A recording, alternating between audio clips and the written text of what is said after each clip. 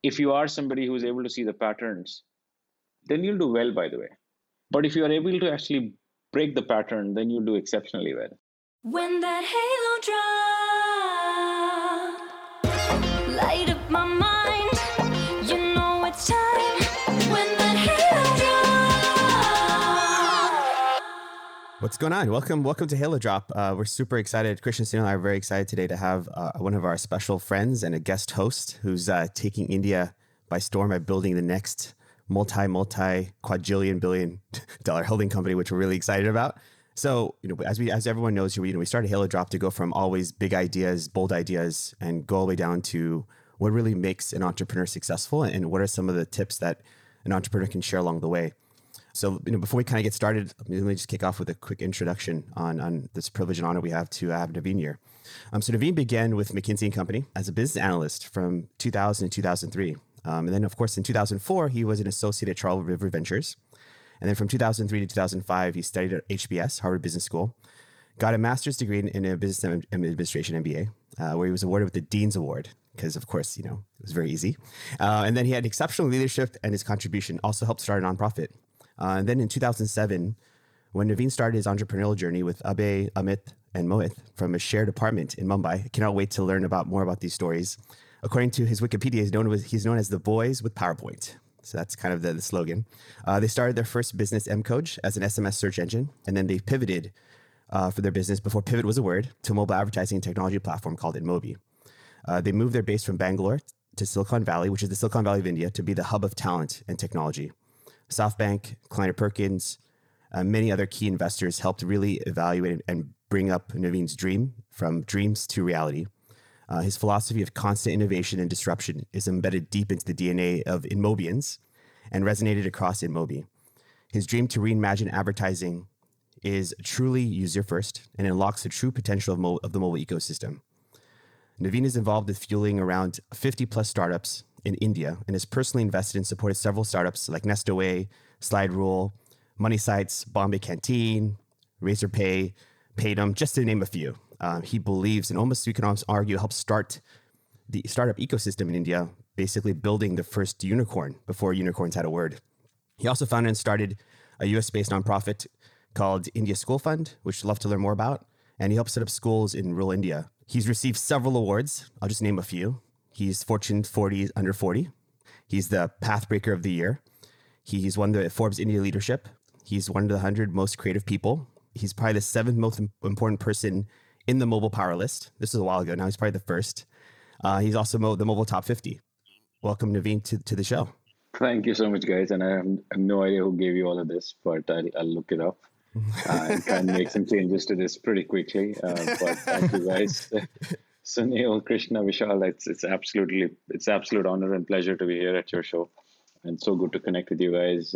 We've been, as we were chatting prior to your show, we've been going through our own entrepreneurial journeys together for since all of us started together like many years ago. So glad to be here. Yeah, we're extremely excited to have you here and reconnect, and maybe take a little time travel back and just sort of see how things have gone over the years and generally catch up. Awesome. The idea, Naveen, is we're going to kind of just ask you some questions, kind of go into some interesting things. Krishna, and I, we spent a lot of time looking at all these amazing interviews you already have, and we kind of almost put them into themes.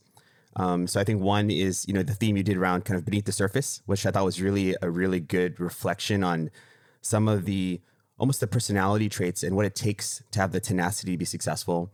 And then we kind of went in through that story you shared from failure to success, and kind of was dig deep into like what were some of the big things that really made an impact. And then the last piece really just like, what does the future look like? So it's kind of the three categories of how we want to further explore. And then the three of us will kind of just go around and, start asking questions away and, looking forward to this discussion. Before we kick it off, I think all of us have some very funny or interesting stories of how we first met you. Krishna, do you want to kind of kick it off, and then we can go around and we can always talk about our first Naveen memory? Sure. So, I was traveling around in India. This was after Blue Lithium, trying to figure out, what to do next. And I forgot who made an introduction and said, you should meet this guy, Naveen. I believe we met in Bangalore. At that time, you were working on Mcoach. I'm not sure. It might have been Amar and Amar Goyal and Rajiv. I think that could have been the connection. It was trying to figure out what's next. What's the next big idea? And they're like, you have to talk to Naveen. He's working on something pretty exciting. I think that was sort of the start. And I think it was pretty interesting because, we kept in touch over email. And as things evolved and as I got connected to Sunil and Vishal, realized that the circle was pretty small and we all knew each other. Yeah, man, you just brought some memories back there. Wow. I think I had the good fortune of meeting you through Vishal at a poker party in like South San Jose. I think it was John Sue's house, actually, who we also all know. Yeah, we actually met you at the same time. Yeah, and I think it was a pretty good night, and it was fun. We had at that time I think the initial primordial soup of M-Coach had already started to form. And you were like, yeah, I'm thinking about going back to India to do this thing. And, it was pretty exciting. So, oh, man, I don't know whether you won or lost, but I certainly remember that party for sure. Yeah, because I remember Aditi was there and she basically told us, like, oh, you have to meet my husband. And I remember, I'll never forget this. We were basically, everyone was playing and then you kind of pulled out a chair and you had your laptop open and you were just basically going through and kind of walking us through. And it was awesome because I remember, like, I was like, wow, like, you were very determined even at that point. And then after kind of going back and just looking at your story, I realized now, and you'd love to learn more about the origin story, but by the time you actually even had been there, you'd already been pitching and really thinking about your concept for a long time. So like we were kind of looking at that, like almost like a part of that journey, right? Where you're just really kicking out that focus on like, what should we be doing? How do we get investments, et cetera?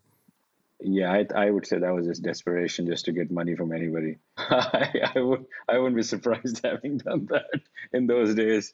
Was trying to look for any support, but yeah, that was because of Aditi. Yes, exactly. Awesome. So we can kick things off. So one of the things, and then we're just going to go around. So it'll be I think Krishna and Sunil. So one of the questions that really took me when I was watching some of the content you have, which is great, is really around how do you drive optimism, right? One of the things that you said is you have to be optimistic and you have to remain happy no matter what the roller coaster you're going through. What were some experiences that you remember that really helped you think about that optimism and that focus on happiness? Because one of the questions we always ask ourselves, right? Are you born with that? Is it your environment? Like what helps you become that way?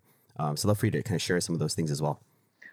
It's hard to, pinpoint where in the childhood that actually would have happened. But I think one of the things I realized in my family when I was growing up, along with my grandmother, who was a professor, everybody in my family was like an academician. I'm fairly well accomplished, right? I would never see them really be too flustered, despite being in somewhat of a competitive environment. And I saw them very early in their life journey when I was very young, getting very spiritual. And I felt that it was a transformation that they were going through. I didn't understand it then, but I have a better way to articulate that point today than I did back then. But I saw them starting to not get affected by the ups and downs of the work, but still like be very focused on the mission of educating people. And so you fast forward many years and, we're all roller coaster ride of the startups, which basically have, so many ups and so many downs, maybe a few times a day. And I realized that I was going, in and out of getting flustered too often, not being able to, be optimistic, was getting pessimistic about where the business is going to head out. And I realized two things. One, of course, you're now leading an organization, so you cannot be very expressive about it, but you also cannot fake such things. So you had to somehow come out with an answer which was more authentic about your own self. And I think that I went through my own journey of realizing somehow all of these things were making me too excited at times or too like sad at times. Like, so if good things were happening, I was like, hey, amazing, like let's just go for it. And if bad things were happening, I should go home. Like those, and that's just not good, because I think any entrepreneurial journey, and you guys would know it equally, these things happen way too often. And at that point of time, I think I started to look around my own life and started to feel a lot more content with what I actually had. And what we were going for was great, but was not necessarily the things that would break who I am right now. And I think that whole constant up and down of life, at some level, took me back to where my grandparents and parents were, and realized that maybe it should not affect me on either side of life so much, and therefore probably I'm far more in control now. And maybe, you go through 10 years of entrepreneurship to get that level of semblance, probably because you have been beaten up and down so often, that I think my band of emotional ups and downs is contained. So neither I don't think I get overtly ecstatic or overtly negative about life and for future, etc. And I think optimism is something which is, I think it's inherently important because we are trying to do things which have not happened, and so if you're not optimistic about it, there's no way it's going to happen. Unfortunately or fortunately, we're trying to do things which are, most people when they would look at it, like, will say you're crazy to try and do this, and it's not going to happen. And so there is a very small chance that it's going to happen anyway. And so if you are not optimistic about it, it's not really going to happen. So I think it's a state of mind that you get through when you've gone through a lot of these experiences. And I think all of us here, you guys included, have gone through this, and so probably some of these changes happen with time. Yeah, and thanks for sharing that. You definitely relate to that, the roller coasters of startup life, and the highs are extremely high and the lows are you want to bang your head against the wall, and I've definitely felt that feeling at times. And I guess, how do you as you keep that optimistic point of view, even when people are coming to you and saying, this can't be done, you're not going to succeed. I'm sure early on people probably thought mobile wasn't really going to be that big. Where do you get that energy and sort of happiness to just keep waking up each morning and recharging yourself and continuing to pound away? As entrepreneurs, you are on to a journey because you're able to see something, hopefully, that others are not seeing, right? That's the reason why you're on a journey that hopefully is going to be different. I think early on, a lot of us get very influenced by others and their inputs and what have you, especially if investors actually tell you a lot of stuff, because, you kind of expect them to know a lot more, to say, hey, maybe they see the world a lot more deeply, and they have seen a lot more startups, et cetera, et cetera. And so in the beginning, I actually took a lot of the decisions which were more aligned to what I was told, and therefore they would not work out. And then I started to essentially make some decisions which just seemed, well, those decisions were not necessarily that well backed by, some data, or backed by, a lot of the so-called smarter people telling us that, it would work. And those things worked in our favor. So, for example, long back, we started the company in India, but we, very soon decided to make this a global company. And that decision was absolutely not supported by many people, because, why would you, as a startup with 25 people, start to look at global markets when you should actually be very focused on one market? And I think that, but that decision has become one of the biggest decisions that we thought we've made, and it's worked in our favor. Similarly, starting the company from India in those days when India wasn't a startup country, and nobody expected like great engineering talent to come out of here, we took that decision and stayed with it. So I realized, and there is a lot of such decisions that we thought we made, which was based on our gut versus based on some pattern that was happening, that seemed to have worked for us. And I think that, to me, is the core of what makes somebody succeed. So if I think, I at least believe that if you are somebody who's able to see the patterns, then you'll do well, by the way. But if you are able to actually break the pattern, then you'll do exceptionally well. And so therefore, if you want to be an entrepreneur, build something larger, and you have to essentially go for being able to break the pattern and be okay in breaking the pattern and stay with it. I think it took few turns for me personally to see it. That it was the right place to be. And it's hard even today, because when you go against the pattern, there are a lot of people around you who will do a much smarter job of telling you what the pattern is. And it's so much easier to actually look at the pattern and actually call it out. So I think that's boils down to the core of your beliefs and your ability to take bets on those beliefs. And I think that's worked for us a lot of times. And it's also not worked for us a few times, by the way. So the failures are also spectacular. That's when you get almost literally get told, I told you so. Well, you have to take that in your stride, and you're going to move on from there. And I've had those spectacular failures, and I don't know what to do with it. I just kind of have them as a badge also, and kind of move on from there.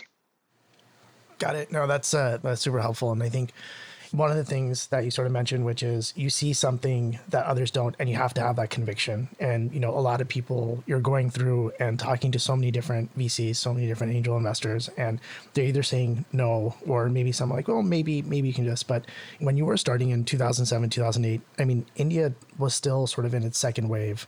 How were you getting folks to understand sort of how big this could be?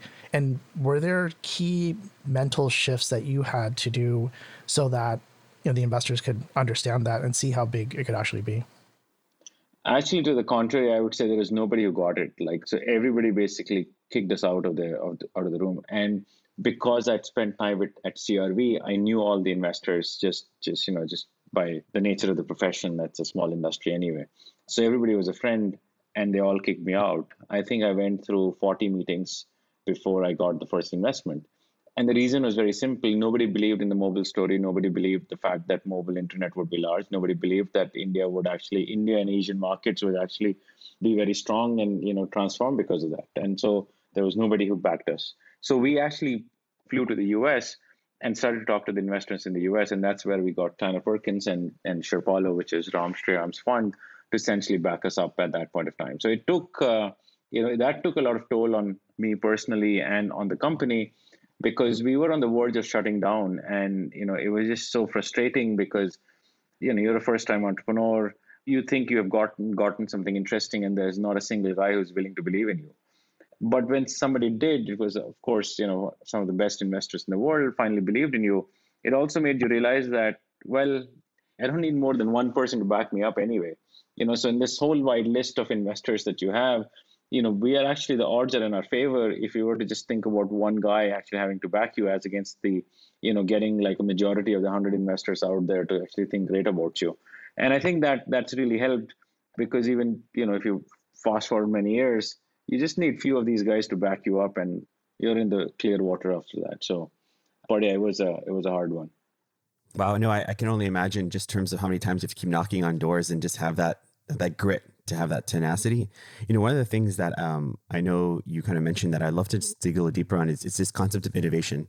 And I love how what you said, right? You said a lot of companies use money as a moat for innovation, but it really just takes a different perspective to focus on the long term rather than just look at the short term, right? And if you kind of almost look at those two strategies, one company going venture financed, let's figure out how I can just keep spending more money, and then you kind of create that hockey stick growth that everyone's looking for. Or you do, no, let me just rethink about innovation in a meaningful way. And on top of that, you know, innovation is even harder when you're thinking about starting this in India, which is what you did, because you now also have that different mind shift that needs to happen for people to even understand what to do.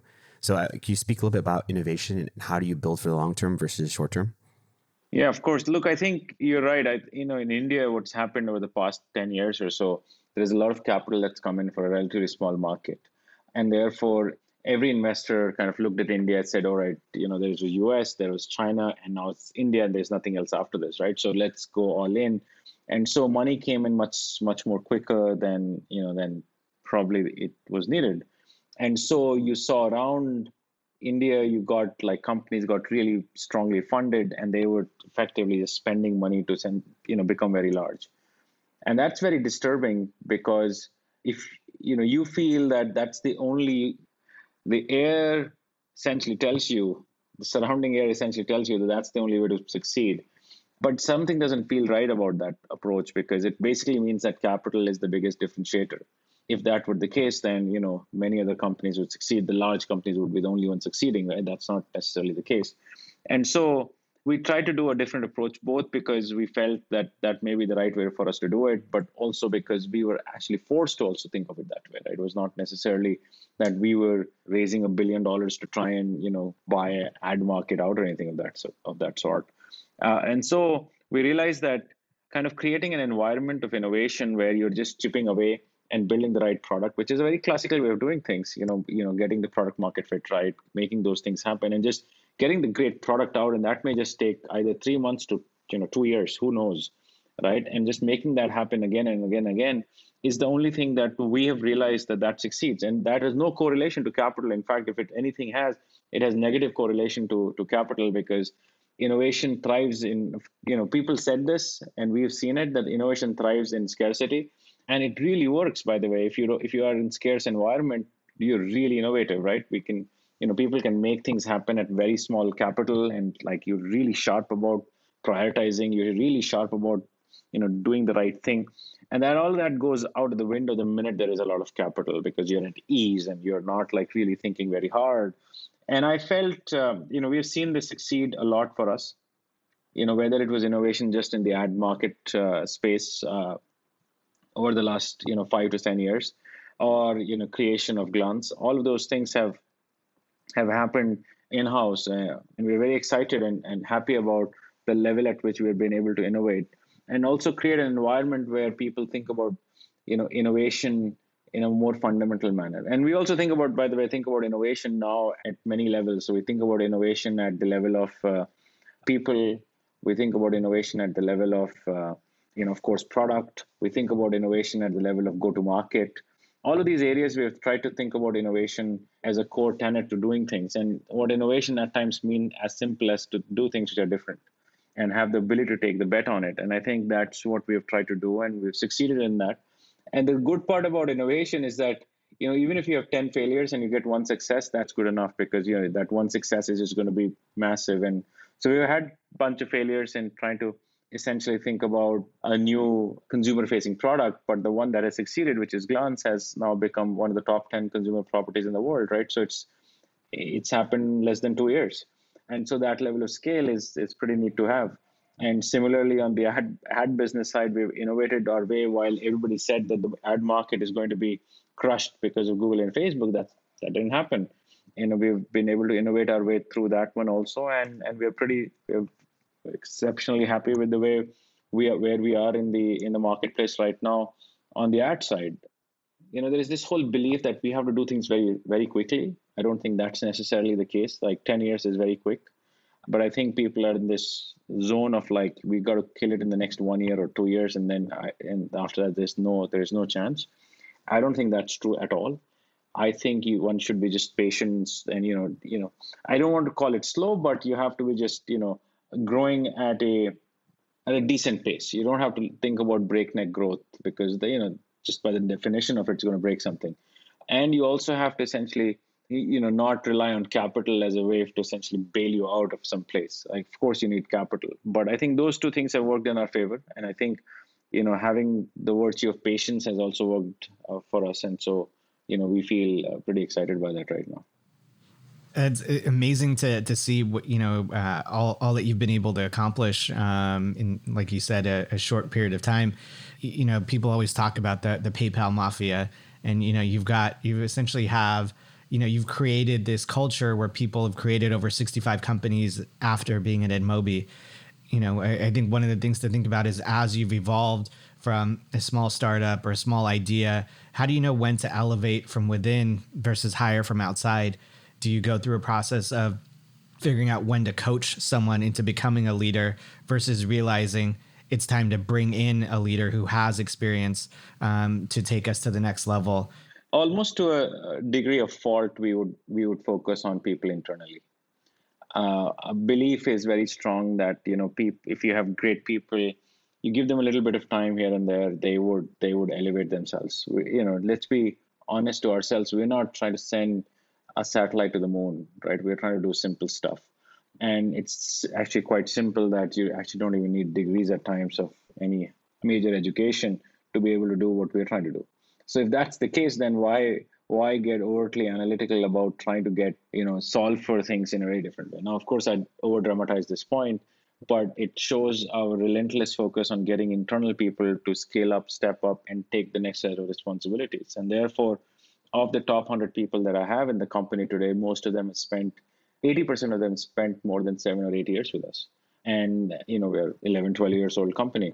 And that gives us the strength that we have. So if you were to ask me what's the core IP that we've been able to succeed with, it's the longevity of the people who have spent time with us, who know us, who knows our strengths and weaknesses, and vice versa.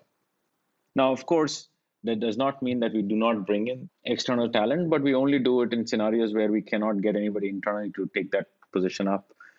So there is I would say 90-10 kind of a rule, where 90% of the time, we would have somebody internally take up the position. 10% of the time, we might have to go outside and get somebody new. But we're pretty happy with that feeling. We're We have a sense of family in the company. And we like it that way. There is a debate that goes on whether, you want to be a pro sports team or versus a family. And, we are absolutely okay in being a family. We don't care about being a pro sports team. We will not cut people off just because you had a bad quarter or two.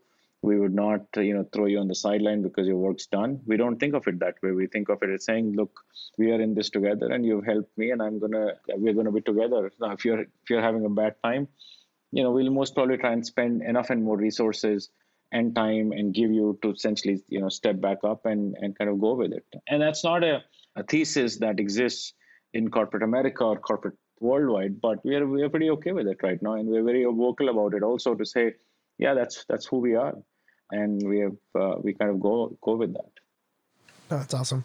Maybe switching gears a little bit, given the fact that you are able to make that decision to be a family versus a pro sports team, right? Because ultimately that kind of builds into the culture. What are the tips and tricks just on a daily basis when dealing with individuals that you are helping to reinforce that culture, and then just ways that other entrepreneurs can think about their teams and how they maybe can be able to shift a little bit of how they work with each other? I think there are three parts there, right? Part one is, if you really start to think about success over decades versus over like few quarters and like few years, you would change the stance anyway. And I think as I said earlier, we are too enamored by the success that we need to get in the next 2 years or 3 years that we actually miss the larger picture. And part of the reason for that is the incentive structures that the venture capital industry has, where they have a fund size of, fund duration of 7 to 8 years. You're there to give the money back. So they're essentially forcing people to make wrong decisions as entrepreneurs, to essentially grow too rapidly or do things which are just incorrect. And I think companies get built over 10 to 20 years. And, if you're invested in the company, that's a great place to be at. So that's one, I think, just the time horizon view of, of what you're trying to do. And so our time horizon is pretty clear that we want to be around for many, many decades. And therefore, we need to essentially have a very different kind of people associated with us. Now, in terms of how we deal with people, I think it's how we deal with our family. It's actually overtly simple. Like of course, by the way, this does not mean that we're not looking to win. It's a culture of being together, but yet trying to win big time.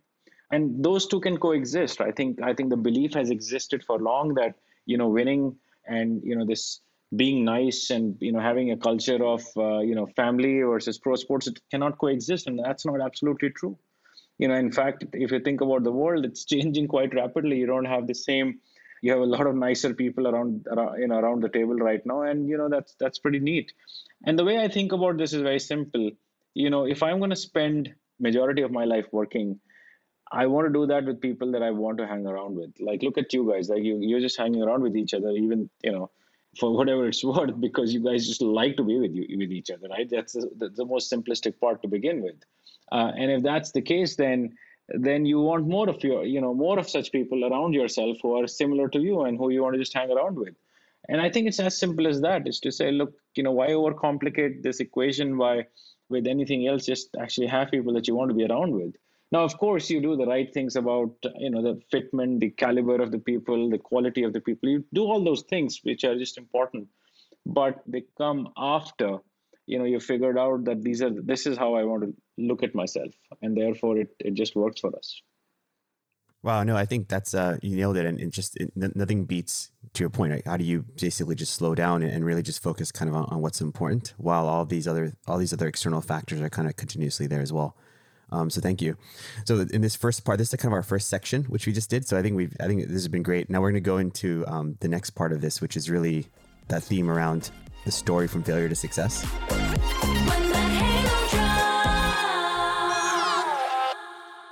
I think one of the things you mentioned is just really around almost having that innate hustle to really take on a challenge of starting your own business.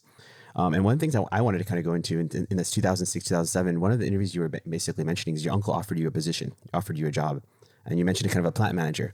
And one of the things that I thought was interesting was like, normally, when family offers you something like that, especially being in India, living in India, your first response is, yes, I'm going to do this, and if you don't, it must be something better. And if you're going to say, hey, no, I'm going to actually not only say no, but I'm also going to do something that no one's even heard of. And I'm also going to, try to figure out what to do without any other resources. Walk us through kind of what you did to do that, because that must have just been a different perspective as well. I think my immediate family was pretty okay with what I was trying to do. They probably got it.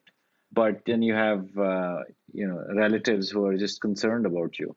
And in India, it's all, the best parts about the country is that, relatives really care about you. And that's pretty much what happened. It was for them to see, they thought that I was struggling to get anywhere, which may have been the case, by the way, at that time. And so they tried to search for some things here and there for me. And whatever the resources they had, they offered me a job at a plant of a plant manager. Of course, I turned it down, but I thought it was the cutest thing somebody has done, to try and kind of get you a job just because they weren't sure how to ask, how to help, what's really going on. Like, they had no clue about what I was even trying to do. What does it even mean? Nobody had heard of the word entrepreneurship. Like, these things had no meaning. Startups had no meaning. So I just felt it was just an innate level of care the family and the support system brings for you, which gives you a lot of confidence over a long period of time. But the incidents was just an indication of what it means in those days for people to actually join startups, and therefore I'm actually utterly thankful to the people who actually joined us in those days, especially in the first 2 or 3 years. It's funny that we are chatting about that topic today, because we have this InMobi Mafia catch up tomorrow in Bangalore. People are just flying in from like all over the country just for a dinner. And it's those people who were with us in 2008, 9, 10, like the first set of, 50, 60 folks. And they we get together every few years. And I'm pretty sure there'll be no talk of work or business, but it'll just be a lot of fun. It kind of, and the reason why we're all so close is, of course, it's the beginning of, those are the early people, but also because those people joined by having their own, challenges of joining an unknown company, whereas that was not a norm, I think also brings people a lot more together. And that's probably why we're all getting together. We keep getting together every few years, but I'm always indebted to those guys. It's all the family. And as you keep growing, right, the family keeps getting bigger. During that process, you're the one driving that dream and sort of thinking through how big can this really get. What was that framework, and how were you able to think about MCoach, and then what was after MCoach, and what is that process of continuing to think bigger beyond just that initial idea? I think the ambition is a constant process of how it keeps growing in size. I remember shutting down MCoach purely because it was just going to be, it was not that we would not succeed in MCoach, but we knew that even if it did, we would be a small company if we were to succeed in it. And even with InMobi, I think the idea to essentially go from one, let's say from India to outside of India, was the ambition of making it a little larger, and then going from there to Europe, and then going all the way into China, even before we went to the US, was all to say, look, if we were to succeed, the cost to output ratios were just always in favor of taking that bet for us. And of course, we entered the US last, which is, again, classically not the most followed strategy, but we did that because, again, we felt that if we were to be successful in the US, the size of the business could just be bigger. But so it's a constant process to say, look, if we have been able to get here, what else can we do? And let's push ourselves to get to the next level. And and that's really worked well for us. And I think we've done it collectively as founders and as a group of people who have all continued to dream bigger and bigger. And that's why this, as I say, the 100 people who are, in my own mind, they're all like co-founders. They at least carry the co-founder mindset. All have the ability to think bigger.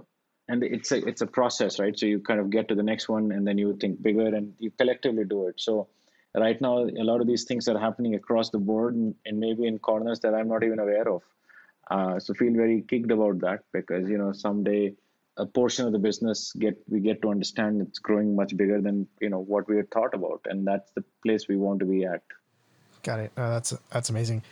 Maybe it'd be great to understand a little bit about, given that you had to make that shift from Mcoach to InMobi going bigger. And I know along the way, you've also released, a lot of, new products and new, ideas. How are you constantly sort of innovating? Where I'm sure you come up with ideas, you have like a framework of hey, this might be really exciting. You go and execute on it, and it either starts to succeed, has some traction, or it falls flat. How are you kind of thinking about that going forward? Because now it's also, with that success also comes sometimes complacency or this ability to not to keep innovating. What is the framework that you're using to keep sort of innovating and keep building products? We have a framework that we apply, which we, very simply put, it's called the 60-30-10 framework. What that basically is, and we have been using that for like many, many years now. It basically has three, across these three buckets.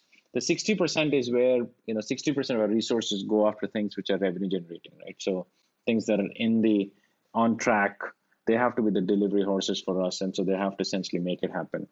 The 30% are the things that we believe are pre-scale up. But we know that, they have shown product market fit, that we can see them, becoming the next big bet for us. Those are our bets. So that's where we put in 30% of the resources. The 10% of the resources we put across things that we really want to go for as experiments, as pilots, or, whatever you want to call that. Within that, there are things which are called moonshots, which who knows what will happen with it. But then within that, there are buckets which are basically to say, hey, we know that this we need to do this, just that we've never done it. So it's going to be small, but it's only about execution on that, right? So you kind of put in you start with a small team and just kind of execute against that. That framework has always worked for us, by the way. So we are very disciplined about the 60-30-10 framework. And we constantly kind of keep watching what's moving to the next. And we could kill some of those things along the way if they're not getting to the stage of 30. If something gets to the stage of 30, it's rarely will not get to the, stage of 60, because it should, ideally, because you've been able to get it to the 30. But broadly, I think that framework has really worked well for us. And we constantly and always try to use that as a framework. No, awesome. No, thank you for sharing that 60-30-10. I think that's we can dig deep. But the one thing I wanted to ask is kind of go into the phases you mentioned, right? I love what you mentioned, right? Like phase 1 is about dreaming. Phase 2 is about making decisions from your gut. And then phase 3 is staying true to yourself. And then I love what you kind of mentioned. You said, you almost had the shock of entrepreneurship, right? As you kind of now move, you get this hyper growth mindset. And now all of a sudden, everything you thought was working doesn't work anymore. And you almost now have to really rethink what success meant. And can you walk us through kind of that framework of how you had to almost just become humble again, right? In a lot of ways, right? And you were kind of almost back to square one in a lot of ways. And I think that pendulum almost feels like a natural swing from one way to the other. Walk us through kind of that moment where you're like, you know what, if I don't stop what we're doing now, this is not going to work anymore. Look, I think you're right. The whole thing about the pendulum is so correct. Like, in entrepreneurship, you suddenly get success in the beginning and you think, hey, man, this is so cool. I'm going to nail this one. And then boom, comes the hammer down and you're just like on the floor and you're gasping for breath to say, look, what do I do next? And this pendulum is, as we were talking about this earlier, the highs and the highs are too high, the lows are too low.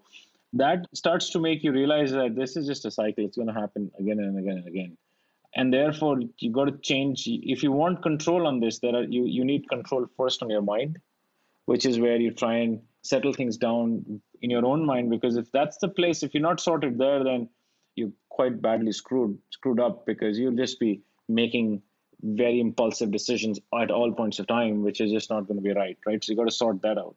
Then you realize that things will go up and down. They're going up and down, not because of what you're doing at times. You may have screwed up on some product or, on some markets and whatnot, but there are so many reasons why things get screwed up. But I think the only reason why you come out of it also is around your people, right? So you kind of, once you sort your head out, you kind of go around and say, look, we need to have people who you can trust and, are willing to essentially, go to the battle with you. They're just not here for when the tide's high. They're there with you, especially when the tide's low. And so you kind of solve for people. The third thing that you look for is to say, if this is what's happening, the only way in technology to come out is to essentially make innovation boring. and try and like think about small innovation to large innovation, and not just celebrate the big ones, but also essentially encourage the small ones, and more importantly, encourage failure at scale. Now, it's easily said than done, but I think we've been able to do that somewhat successfully, to essentially say, look, we're going to essentially try and make these things happen. But the last and not the least of it, but it was, we also don't think, we want to be an ideas shop, because that has no meaning beyond a point. You also need to be able to scale some of this stuff. And I think we're pretty good at scaling things. I think one of the things that worked in our favor, because we started off from India, India is not a home market for us. It's a home market, but it's a very small home market. So therefore, you had to essentially have a global mindset, which meant that we are pretty strong globally in terms of go to market and scaling things at a global level. And that's really worked well for us. Whether scaling in China, or, Southeast Asia, or, developed Asia, to Europe, to, even Africa, and then of course the US, right? And all of those things have really worked in our favor. So I think at some level it is about, certain things that can hold things together, and then, a few things that can really scale them up. So that's how we've thought about it. As you think about scaling, and you're scaling through technology, scaling through people, I think in one of your interviews, you were talking about trusting your people, but in reality, you never trusted your people when you look at the outcomes versus innovation. Maybe you could sort of talk a little bit about that. This probably was in the context of how we were, when we were going through this whole pendulum phase. The thesis that I had was, we wanted to grow big and fast and be very innovative, but I don't think we were doing anything except for doing lip service to these kind of things. I don't think we were trusting our people. If you don't trust your people, then I don't understand how do you scale things at large magnitude, because you're not going to be everywhere. And if you're not going to be everywhere, then you have to trust people to essentially do it. And or otherwise you run harder yourself, like everywhere. And the minute we tried to scale things drastically, we started to see things fail. We had relied overtly on these processes to essentially drive the business, and not the inherent, much more deeper level of trust with people. At the same time, we wanted to do product innovation, and we were asking our people to essentially put down what they would innovate in 3 months. Literally asking them, hey, tell us what you would achieve in 3 months. And the guy's writing the first line of code, he has no idea how to even put that down there. So he would put something down there and then not get there. And now we'd be upset about it. Like, we would reprimand him for not getting there. But you know what? That's not, like, it was a wrong expectation to begin with, because we were just flawed in the way we were trying to measure some of this success. And again, we just didn't realize what it took to build a company in this knowledge economy, because all the systems that were taught to us, every one of us, were built for manufacturing industries, labor-centric industries. And so if you move from labor industries to knowledge industry, you have to essentially think about, your people, policies, management styles to be very different, and they have to work for you. And therefore, some of those changes we made, and it's really worked for us. That's awesome. And maybe kind of taking all of that and starting to, wrap it together, how has the InMobi group, where did it come from? What are the thoughts about, sort of the future, the ad business itself? Are you thinking about keeping everything together under a holding company? Are you thinking about potentially IPOing some pieces of it? What are the fastest growing pieces like Glam? And, I think also TrueFactor. It'd be good to understand how you're thinking about the group, for the future. Yeah, look, I think we've created a group structure right now where we have two, fairly large companies underneath that. One is the InMobi business, and other is the Glance business.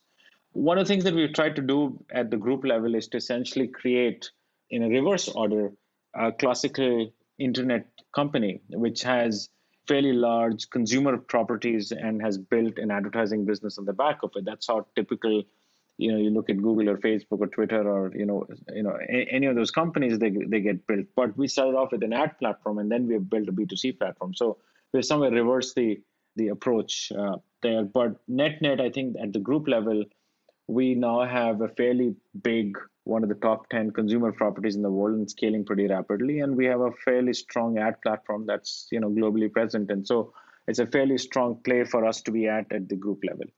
If I look at the ad business, that's that's doing phenomenally well for us. It's growing at about 40% a year at a fairly large scale and has close to about 40% EBITDA margin. And so we are pretty excited about what that business is doing. I think it'd be one of the largest ad businesses right now in the world.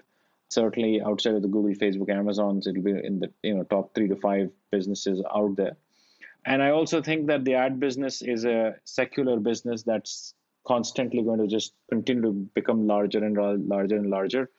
And we just wanted to make sure that we are one of the top players in that industry, globally present, and I think that's the stage. Given the metrics of the business right now, we think, and the ad tech index is so hot that we think, IPO is a good option for us to explore. And so we will explore the IPO soon. We are still in the exploratory phase there, but we'll certainly do something on that in that direction, whatever year or so. But that be just for the InMobi business. For example, the Glance business, we have truly innovated on the lock screen and revolutionized the lock screen to essentially believe that the lock screen was an open secret out there, which basically required somebody to come in and drive a lot of innovation on it, drive like artificial intelligence-led content on it, and we are doing it. And it's already at about 125 million daily active users and potentially can scale to, 1 billion people in the next 5 years. So that requires a different level of investment profile and focus, which does not need to be in the public eye right now. And therefore, we'll keep that portion of the business private for a while and just continue to scale that. So there are 2 businesses, and we're just very focused on both of these businesses, but with slightly different paths right now. Awesome. No, thank you. One thing I wanted to learn more about is you mentioned TrueFactor, because I've heard about InMobi, I've heard about Glance, but TrueFactor was something that I thought was very fascinating because it seemed like it was an amazing opportunity to almost take a lot of the data and infrastructure and AI ML skills you've helped build out. Can you just walk us through a little bit more about your vision and goal for TrueFactor? Yeah, look, I think there are 2-3 things that we're trying to do, and it's still in its infancy right now. We're certainly trying to figure out if there is something that we could do with, there is a world where there's data and privacy, which has become like the center pin of anything that's happening in the world. That's on one hand. The second is you still want to be able to leverage data in a meaningful manner, despite all of that happening. We're trying to build a system that allows for that to happen. Let's see where we get to. I think we're still in the early days of that platform. We are certainly focused, for example, on the retail industry in that business to see how best we could leverage data in that business in a way that could lead to better results for everybody around the table, yet, kind of cater to the users and cater to their needs. I think we're still a few years away from that business in some shape and form. So we'll see where that gets to. Awesome. One question on, just thinking about Glance and how big this could be, it's that your second unicorn, which is definitely exciting and, huge sort of nod of encouragement and acknowledgement from Google with the investment last year. Maybe, can you talk about how big you think Glance can really be? I know there was an acquisition of Reposo, last year, and as TikTok is exploding across the globe, it's, banned in India. Any thoughts or anything that you could share about Glance and, maybe that direction around the creator side and content creation? Yeah, of course. Look, we have made a massive bet with Glance. As I said, it's a platform, the lock screen. I don't think there is any other platform like that in the world right now. We think the market is the world. It's every smartphone in the world is the market for it. And so certainly, we're pretty good at taking platforms global. We are already doing that with Glance. And we really want to take Glance global in the next few years in a big way. We think it can get to about 1 billion users within the next 5 years, and that's a pretty massive scale to be at. In addition to that, we think that because we have been able to get Reposo as part of our portfolio, we have a very strong understanding of the creators, and the creators are just phenomenal at the quality of the content that they create. And so one of the things that we're doing on top of Glance is not just like show text content or just long form video. We're actually trying to do, live shows on Glance. So think about the lock screen being able to get like live programs on top of it. In effect, if you think about live, you would see a sport or some movies kind of going live today in the world. But I think, there is so much happening in the world right now. If you think of the world as a bazaar, like every event, you want to be able to capture and see. But how do you see that in the digital world is you kind of bring them on, through AI, you can bring them to say, Vishal may want to see some live events. I may want to see something else that's going live based on my interests. So how do we essentially replicate the world onto the phone? And we have lock screen for that. And the third piece on that clearly is we are leveraging that for creating true bazaar by launching commerce on it, right? So that's our vision for Glance, and we'll see where we get to. It's not been 2 years that we've launched Glance, so still some ways to go. Sweet. That's really, really exciting. I know we've covered a ton. This is kind of the fun rapid fire interview questions. Just really quick answers. First words that come to your mind. And I always hate these, by the way. Yeah, no, these are just. I never come up with the answers on this one. When the halo drops. What's one thing you wish you had known when you began your career? To be a lot more patient, probably. What is your biggest failure? And what have you learned from it? I launched a platform in 2015 with a lot of fanfare, with public fanfare, and that failed big time. What I learned from it was, I think I went too aggressive too quickly, but more importantly, I think I went too public with it too quickly. And I think the failure was not the idea, but was because I went too public with it too quickly. And when you kind of go public with something too early, the pressures around it just drive you nuts. And so I think I've learned at least that bit from it. But I wouldn't stop betting. What advice would you give someone wanting to pursue a career similar to yours? Don't. Amazing. That's hilarious. It kind of reminds me, we were, Elon Musk was on in Clubhouse a couple days ago, and someone asked him, what motivational advice would you give to an entrepreneur? And he said, if they need motivational advice, then they're in the wrong field, or they shouldn't even worry about it. Exactly. Maybe 1, 2, or 3 books that have influenced your life greatly. I'm actually not a big reader. I'll tell you why.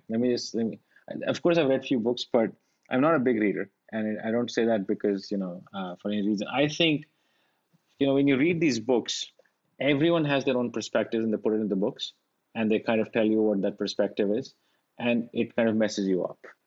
But I actually think, if there is a certain perspective and view that you hold, then let's just stay with it. It may not be perfect, but at least it's yours and there is clarity. And therefore, I've avoided reading a lot of the books because I think everything that you read seems right because the writer writes it because it seems right. And so I've avoided reading books, especially over the last many years. There are certain point of views that I have, and even if they're wrong, they're at least mine, and I'd rather be wrong than confused. Spot on. What are some bad recommendations or career advice you hear? I think people get recommended to essentially jump jobs too quickly. They are trying to optimize for short-term 10%, 5, 10%, 15%, gain in compensation. I think second, I don't think anybody's advising people to realize that the true reason why people succeed is because not just your own ability, but in addition to your own ability, somebody else has to put their trust in you and therefore will take you up along with them so that you can really scale up. And so I don't think people are investing behind trust and, of few people and kind of choosing those few people that they can trust with and kind of be associated with them for long. I think the individualistic nature of people to say, I'll just make it all by myself, may not be the best thing to do. And, that may seem cool in a short period of time, but I think we really want to do, a lot of us, by the way, people who are well educated will all do well. I think the difference between is doing well versus doing exceptionally well. And I think people are just optimizing for doing little better. Versus trying to figure out what would it take them to do exceptionally well. And I think that's not the right career advice that people give them. Got it. Work-life balance as a founder, does that exist? I don't think so. I don't think there's, you got to choose one and then you got to, kind of make sure the others don't break. So I don't know whether there's anything like work-life balance. You have a certain mission and you're going for it. If you feel excited by that mission, then you'll just, you'll not be tired and that's what you'll go for. So I don't think that, I think by definition, if there is balance, that means you're not going for something. You're not going for that one thing. You're actually not going for anything. You're neither going for neither going to really do well on the family front.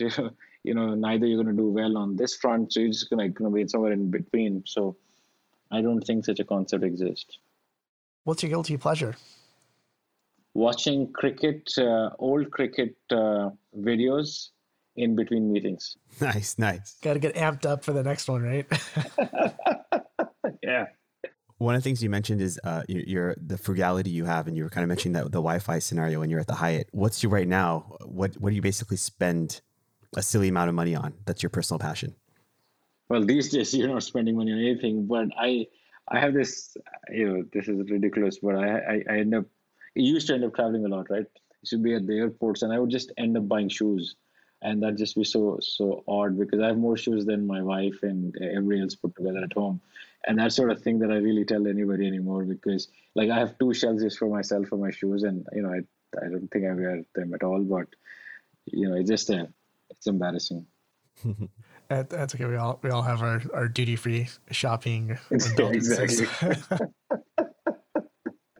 Space travel. Do you make it out to space? Is it Elon or Richard Branson, Jeff Bezos, or do you plan your own venture to space? Not yet. I have not yet planned it. I think I don't know which one of these guys, but I have not yet planned one.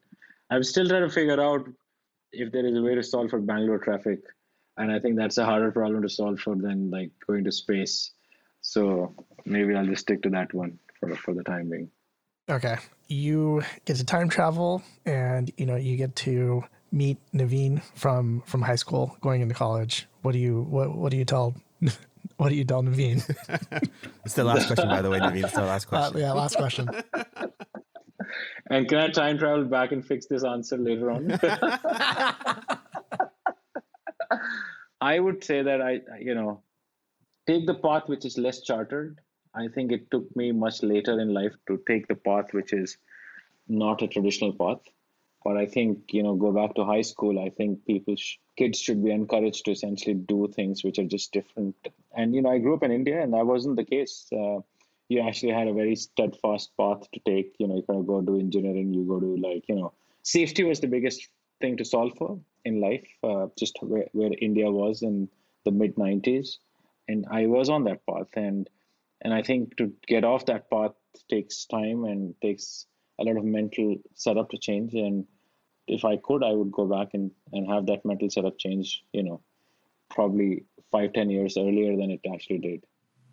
Thanks so much. Really appreciate all the time today. And, you're definitely a true mentor and inspiration to us. And, we always get excited about all the awesomeness that you're doing in the world as well. So hopefully we'll get to meet up in person soon. Yes. Well, thank you so much, guys. This was really cool and very fun, and I truly enjoyed this.